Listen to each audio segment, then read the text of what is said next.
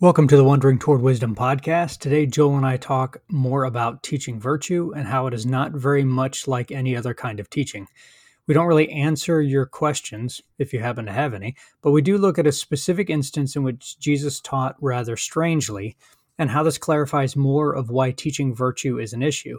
That is, that growing in virtue is not merely about doing good actions, nor is it about being clearer about the rewards and punishments of good and bad actions, but about having the right evaluative outlook so that you desire the good itself. And many who claim to want to be more virtuous are asking questions and trying to learn within a framework, like the sophists, that undermines one's desire to love the good. This is the difficulty that our two exemplary teachers of virtue, Socrates and Jesus, battled, and it didn't look very good for them. They were both killed by those they were seeking to help, but they both also changed the world, so maybe they were onto something. Wandering Toward Wisdom is a part of the Tactical Faith Podcast Network. If you enjoy the podcast, follow us, rate us, share us, and so forth. And check out tacticalfaith.com for more info about us, blogs, ways to contact us, as well as opportunities to support or get involved in our ministry. If you'd like to ask me or Joel a question directly, or complain, or have suggestions, and so on and so forth, you can email us at wondering@tacticalfaith.com or follow us on Twitter at wonderingwisdom. And in both those cases, wondering has an underscore where the A or the O would be. Enjoy.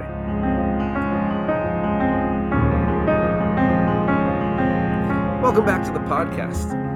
Last week, we dove into a discussion about can you teach virtue? And we discussed what is virtue and didn't come up with an overly helpful definition. I mean, we tried to point at some things, but we didn't give a nice, clear definition that everyone could hear and say, I understand exactly what you mean. Part of that is because we all seem to think that virtue has something to do with living life well, but what does it mean to live life well? Or what does it mean to be flourishing as a person? These are all big questions that I think I have answers to, or at least I kind of know what they are inside of me, but I can't verbalize them in a way that is going to show you exactly what I have in mind when I say living life well, or living a flourishing life, or virtue, or those kinds of things.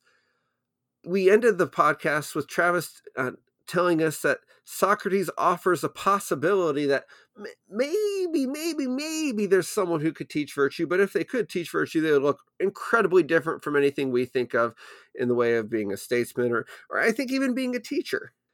Sometimes when we're dealing with Socrates, I feel like I can sympathize with Socrates because, I've got a 7-year-old who asks lots of questions, and he asks questions that are getting at bigger truths than his mind can comprehend. And sometimes I try and give him a glimpse into what he's asking about. And other times I have to say, I didn't have an answer to this till I was 30. And I don't know how to explain it to someone who isn't a teenager, at least. And so you're going to have to trust I have an answer to this. And ask that question again later. Or, when you have more life experience or something like that. And so when we look at Socrates, when we look at even Jesus and how they taught us someone different, because they weren't trying to give the straight answers, because the people they were talking to, it was like talking to a 7-year-old in a sense, that they can't explain just with words alone what they're getting at. And so they try to paint pictures, they try to get at, to give glimpses, but knowing that they're giving an incomplete picture when they're saying what they're saying. And we're going to dig deeper into that as to what that means for virtue. We're going to try to talk about the ways that Jesus and Socrates were different just in their societies, but also how they were different as teachers, and what we might be able to take away from that when it comes to the question of teaching virtue. I could say a lot about Socrates, but and even how Plato writes, and we could refer to a lot of other philosophers, and I think we will get to them.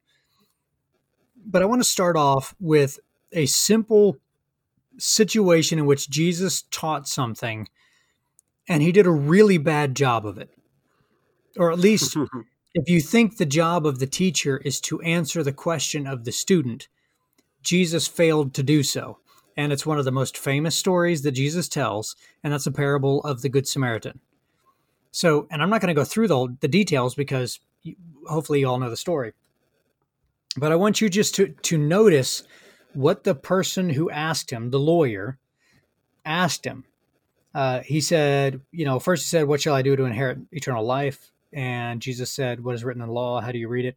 He said, you shall love the Lord your God with all your heart, and with all your soul, and with all your strength, and with all your mind, and your neighbor as yourself. And Jesus said, you've answered correctly. Do this and you will live, right? Well, you could argue that loving God and loving your neighbor is what virtue is. But that still leaves us with, well, what does it mean to love? And perhaps more to the story, who is my neighbor? Who do I have to love? And so the question is, who is my neighbor? And what is he asking? He's asking, who are the kinds of people that I need to love? Jesus obviously didn't mean your neighbor as in just the person who lives next to you. He obviously had to mean something more than that. So maybe the lawyer's asking, well, is my neighbor the people of Israel? Is it those who are my neighbors simply those who agree with me in certain topics? Surely it's not the Romans because they're horrible people.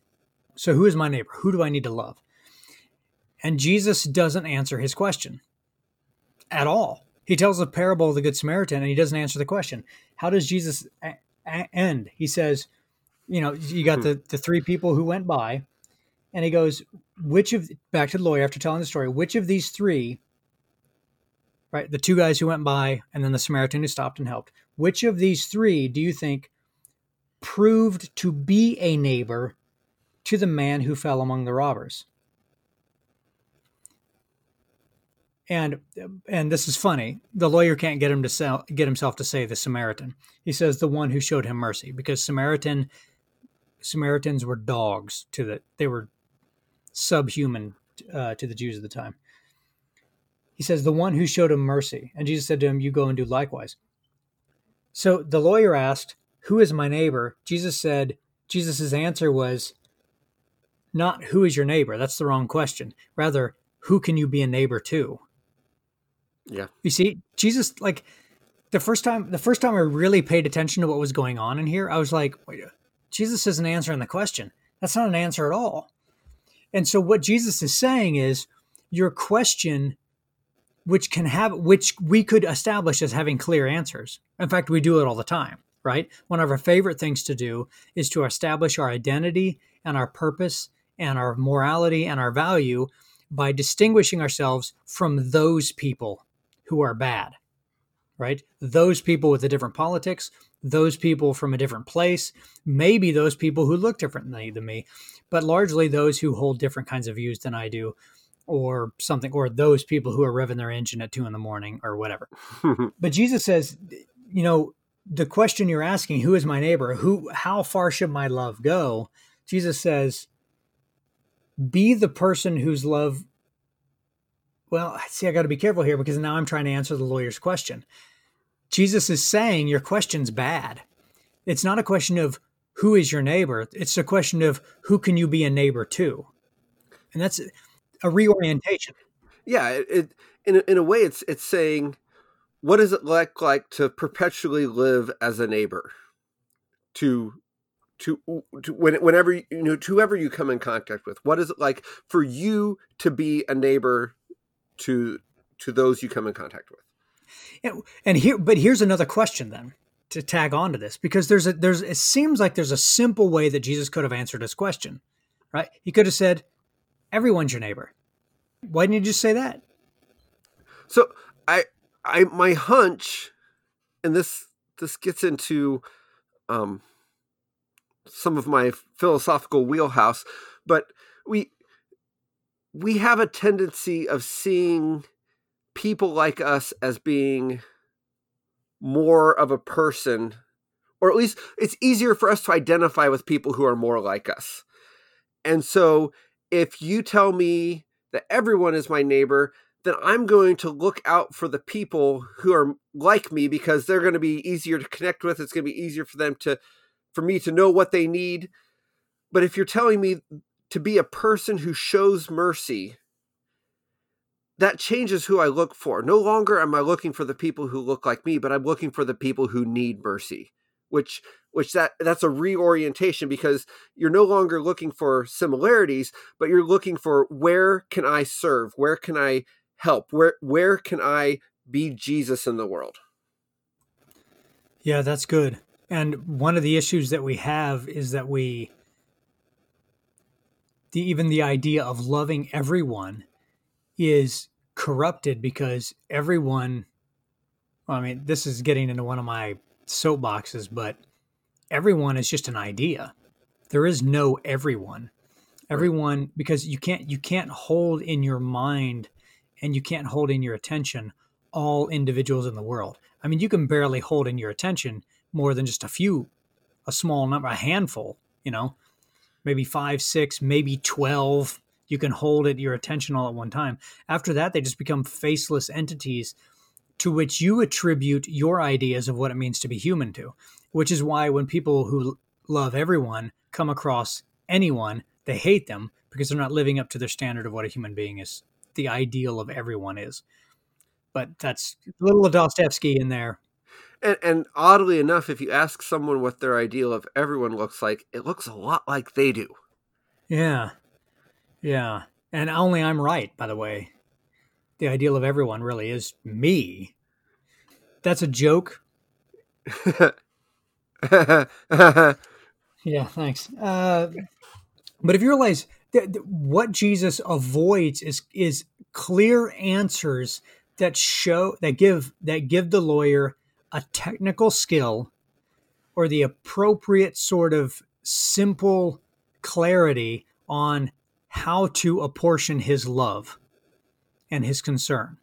Instead, Jesus takes what the lawyer thought was a scum of the earth and couldn't even get himself to say that, the person, to identify the person in terms of his nationality. He takes the scum of the earth and makes him an example of one who acts as a neighbor. And so if he had said everyone's your neighbor, he would have been answering the question in one sense, but he would have been submitting to the framework in which the lawyer was asking the question. And that's the error. The error is the demand to know where the line is, how far my love should go, where is the line. That demand in itself is a fundamentally flawed evaluative outlook. And Jesus will not answer a question within that framework. Instead, he answers a different question that forces you to reorient your evaluative outlook. Hopefully that's somewhat clear what I'm trying to say there. Jesus doesn't fiddle around in a flawed perception of the world. Jesus constantly overturns the tables of our evaluative outlooks because he's saying you're looking at it the wrong way. You're not seeing the one that's before you. I mean, when the disciples, ask him, how many times should I forgive my brother? Up to 7, which, that was saying, I'm going way over what's expected. Like that must be right. And then Jesus goes, no, 70 times 7 or 77, depending on which gospel you're looking at. Right. But the whole idea of what Jesus is saying is, no, you're not like, there's not a limit. Like, when you're asking about a limit, you're asking the wrong question. Yeah. And Jesus gave a number, but that number is not meant to be literal. In fact, even 7 has a sense of being a complete amount. And so Jesus is saying, and if you think about it, when you think about forgiving someone for something they've done to you, I mean, if you're married, you've had to forgive each other thousands of times. But generally speaking, when there's someone who's mistreated you, usually, you fool me once, shame on me, shame on you. You fool me twice, you're not going to fool me twice. Sorry. Political joke, I think. So, but the idea is that, if somebody mistreats you once, okay, I'll forgive you. If they mistreat you twice, you're like, I'm done with you.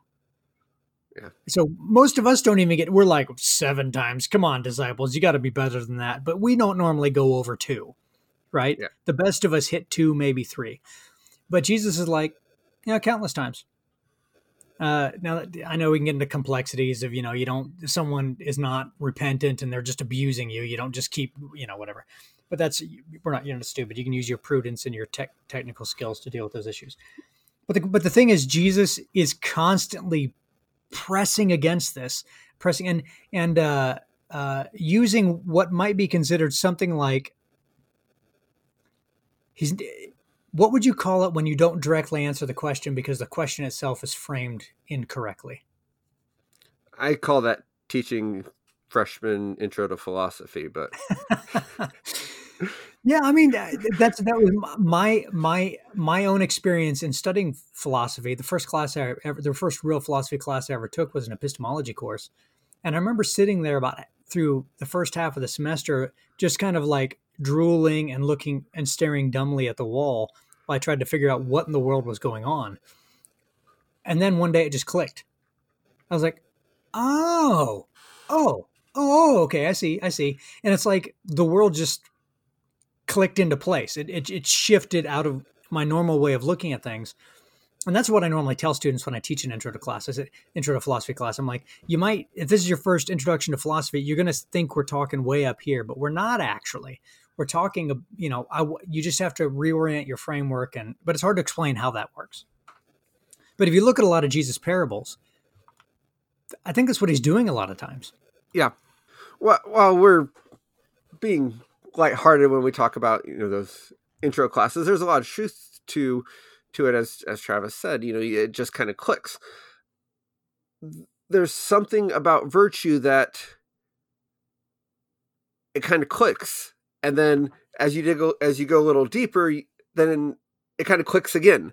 And it's not that one day you wake up and you're like, oh, I suddenly know exactly what virtue is and know how to be virtuous, but you realize that in certain moments that something in the way you see the world has changed, and you now recognize value in a place that you didn't recognize it before, or you are inclined to want to help someone where you wouldn't have wanted to help them before, or you're inclined to not get angry in a way that you would have gotten angry before. That these shifts are happening, and it's not that you're necessarily making a decision to do something different in that moment as much as your natural response because of the way that you're valuing things has shifted, which leads you to act in a more virtuous way. Now, how do you show that? I mean, if you're a parent, this is a question that might keep you up at night, depending on how well behaved your children are. And as Travis mentioned at the end of the last time, you want to know who or how, can virtue be taught? Well, look at people we think are virtuous. Are their kids virtuous? Oh, no, they're not at all. So apparently it can't be taught. And, I think most parents, when they read that, are like, I hope he's wrong. I hope I can help teach my kids virtue.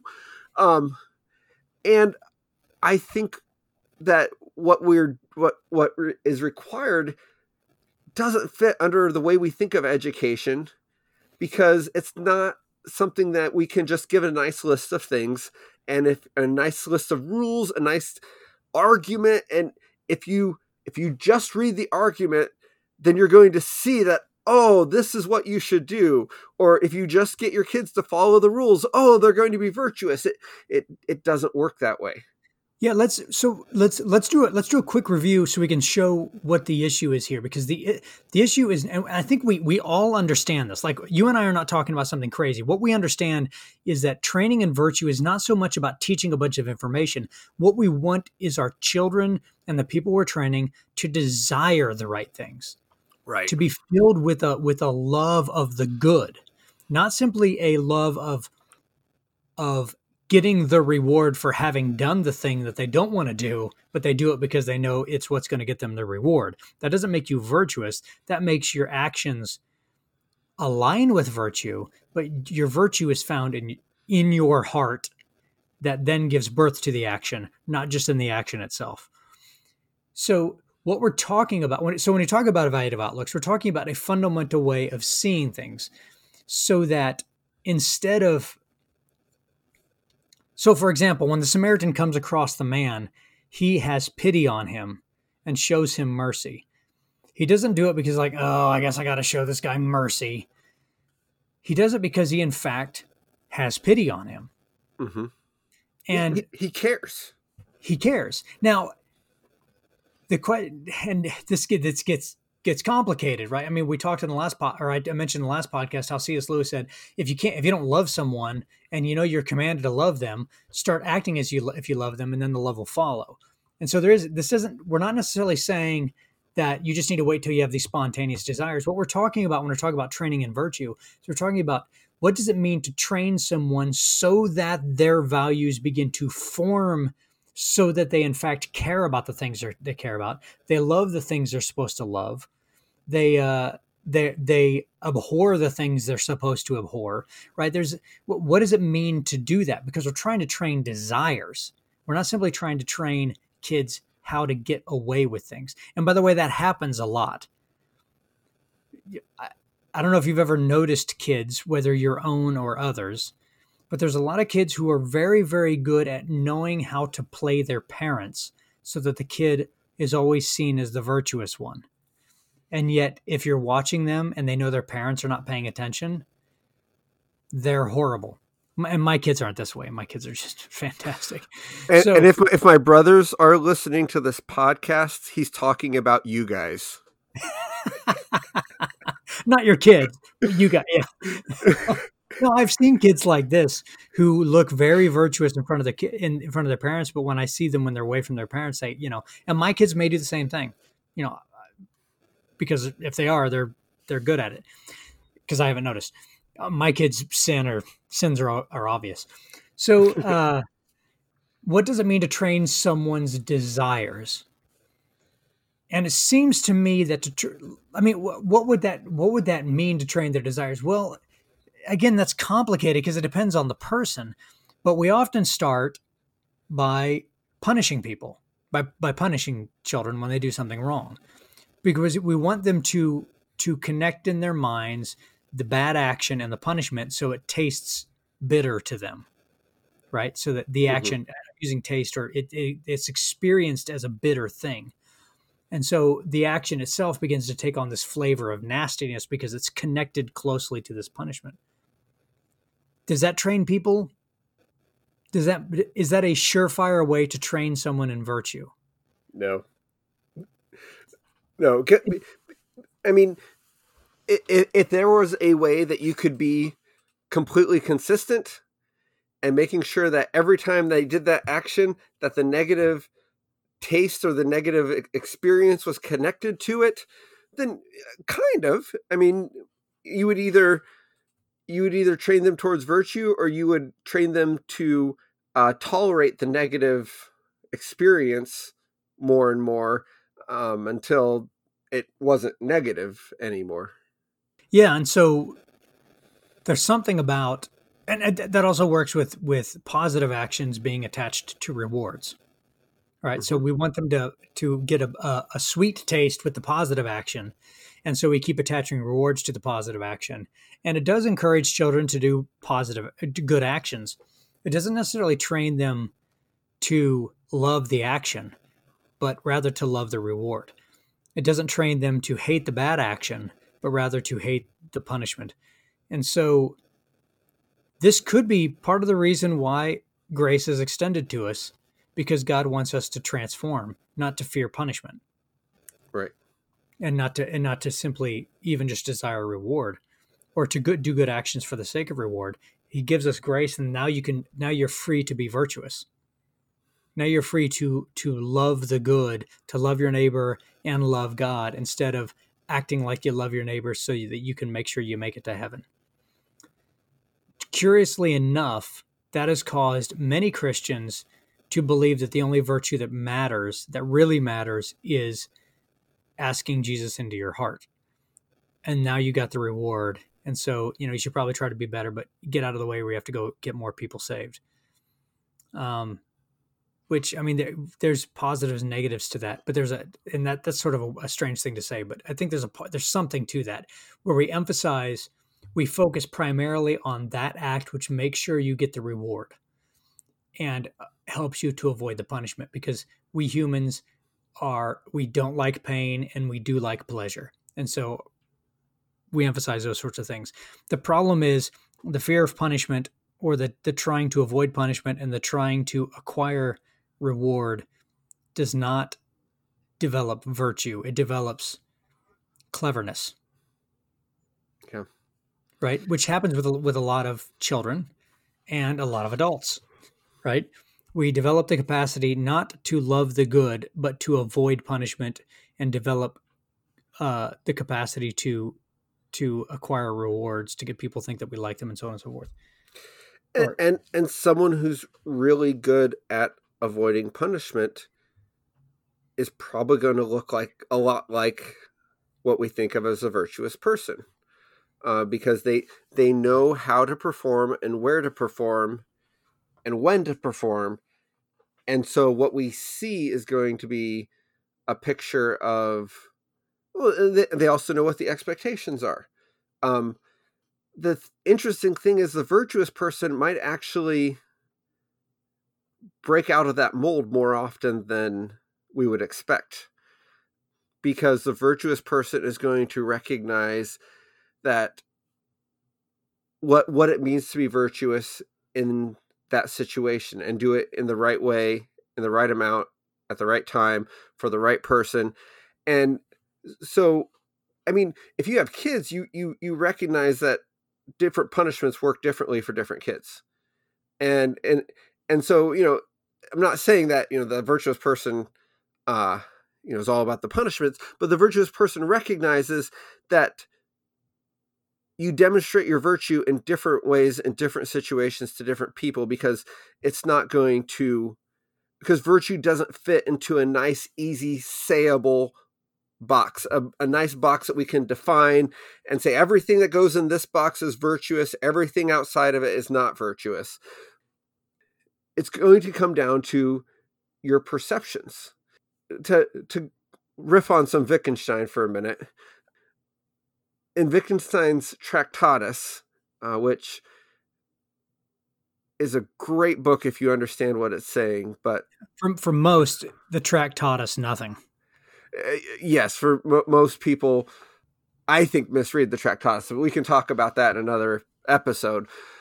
But he's talking about, he's trying to clearly say all that can be said. And then he so he lays out all of these rules, but he talks about, you can show meaning and say meaning, and there's a difference between the two. And if you can say it, you can't show it. If you can show it, it can't be fully said. And he's kind of going through, laying out these clear rules for what can be said, how you can say it, doing all these logic truth tables. And then he gets to the end and he starts talking about things like God and religion and ethics. And what he's saying there doesn't fit into his nice logical structures that he's been using the entire book.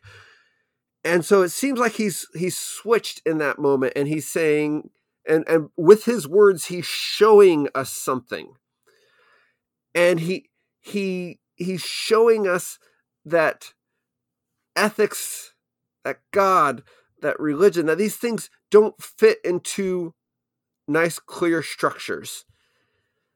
But there's meaning in them. And to act like there's meaning in them, or that there's no meaning in them, fails to see what's going on.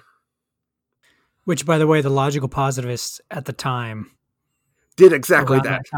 Yeah, they said the word God has no meaning, because meaning is shown by the way that you empirically measure something. And there's still echoes of that in contemporary atheism, where it's like you need to demonstrate God's existence in a scientific, measurable way. Otherwise, I mean, they would just say God, there's no proof that God exists. But the logical positivist said, actually, there's no meaning in the term God. Right. or in claims about God, you might say. And claims about ethics too. The logical Right. positivists, reduce things like when we say that murder is wrong, what we're really saying is murder. Boo! Because the words right and wrong don't mean anything if we're There's no trying to. there's Yeah. no empirical measurement of right and wrong. It Right. doesn't even make any sense. So Wittgenstein ends the Tractatus with a statement that I think is often misinterpreted. Well, I don't know if it's misinterpreted as people just don't know what to do with it, and so they throw their hands up in the air and say, I read this book and it was worthless.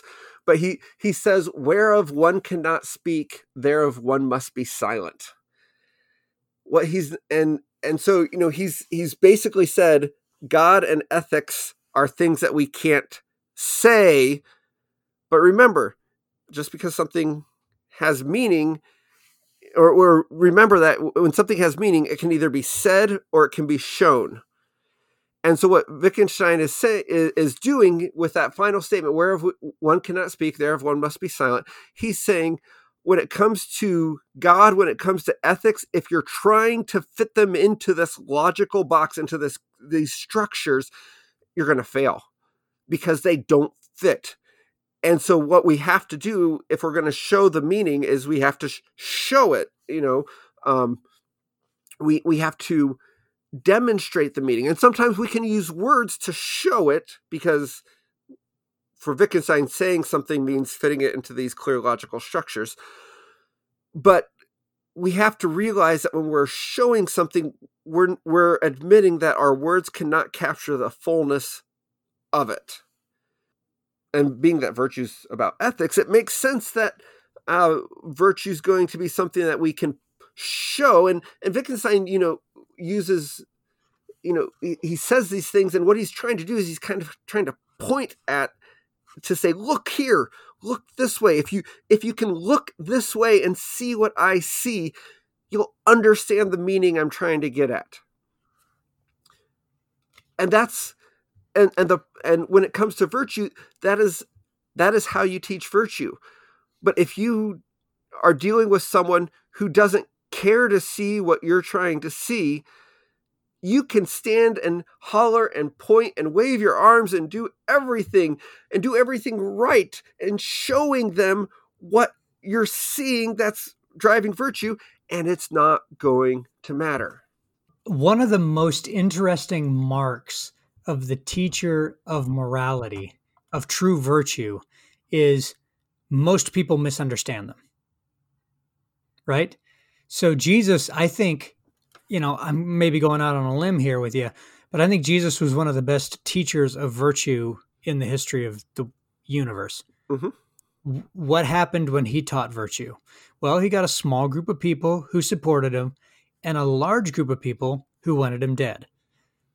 Okay, well, that's interesting. I mean, a lot of people liked his, his multiplication of the loaves and the fishes, and they liked being healed by him, but they didn't really follow what he was saying otherwise. And when the time came, they kind of threw in their cheers with the crucifying crowd.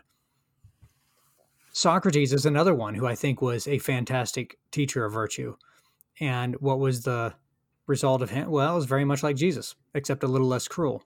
They killed him. He annoyed everybody. There's something different about these kinds of people. There's actually research out that shows that curious people are the ones who learn best.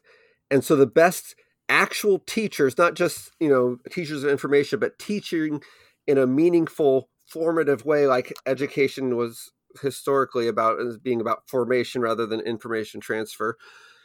Teachers of formation are ones who can inspire curiosity in their students. Okay, that's really interesting. And the reason why there's this really brief dialogue called the Clitophon. Some people they're uncertain whether it was actually written by Plato, but the general consensus is that it is.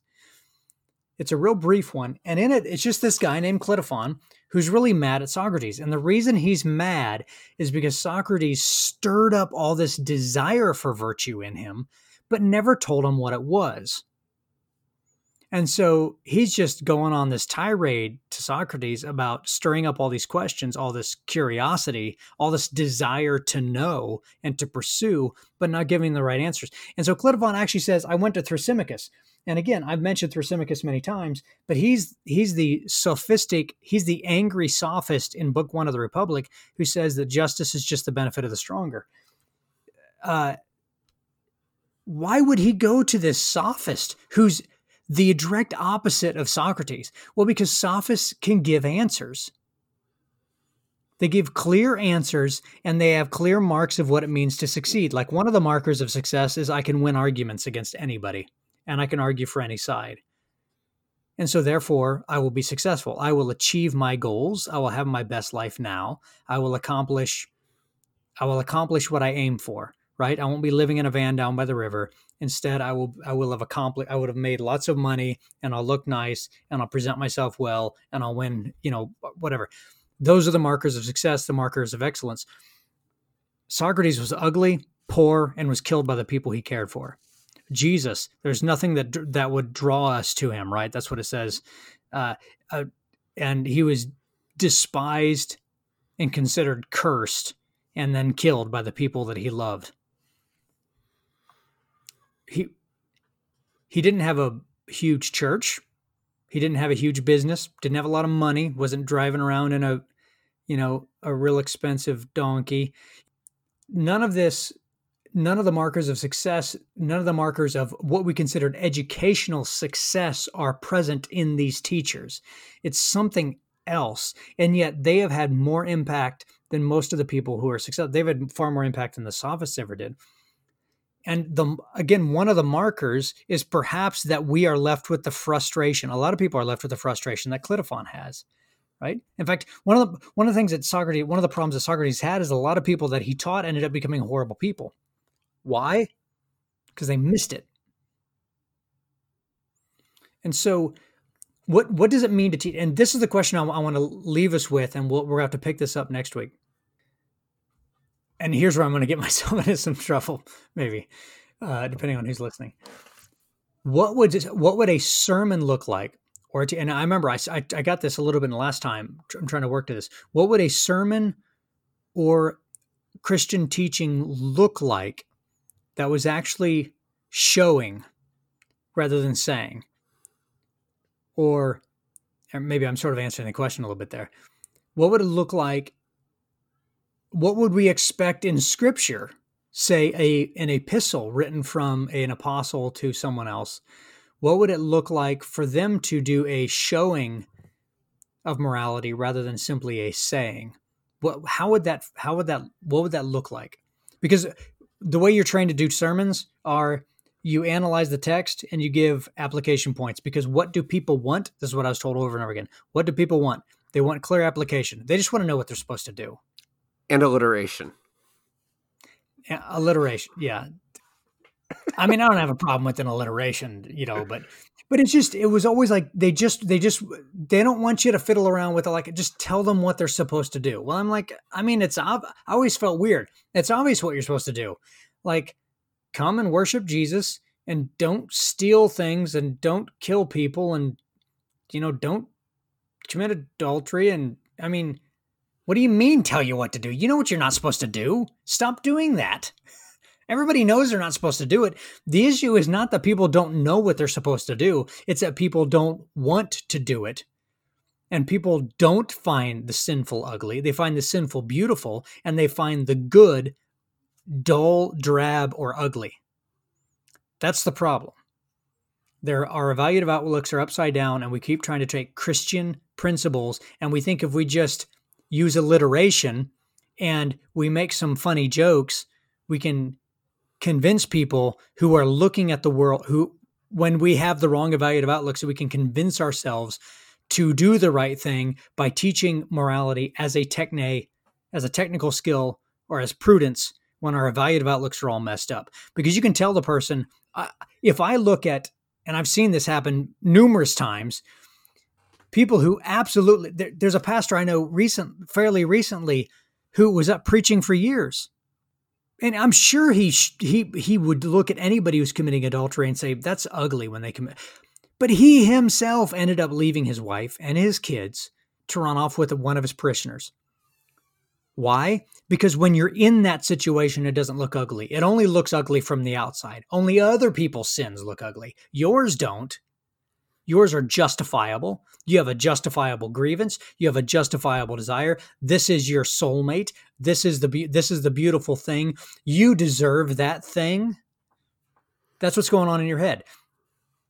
And you can give all the technical skill you want. Doesn't matter. You can interpret scripture. You can know the Greek and the Hebrew. You might even read your Bible and pray every day. But it doesn't make any difference if your evaluative outlook is all messed up. Even if someone rose from the dead, you wouldn't be convinced. To quote one of my favorite stories, the rich man and Lazarus. That's what Abraham says to the rich man. Because there's something fundamentally wrong with the way you're perceiving the world. And if anything, sometimes those quote unquote good things can actually be tools to help us persist in our bad evaluative outlook. That is, and we've seen people and experienced in ourselves probably that happening. But we need to stop for now, and we'll pick up on that next time when we get to tell everyone how they're supposed to preach and teach, because, we know better than y'all. I hope y'all recognize how I'm jokingly arrogant, and I'm sort of telling you to kind of take everything we say with a grain of salt and reflect on it. We're here to stir up your curiosity, not necessarily tell you the answers. But on that note, I'm Travis. I'm Joel. Have a great day. Thanks for listening.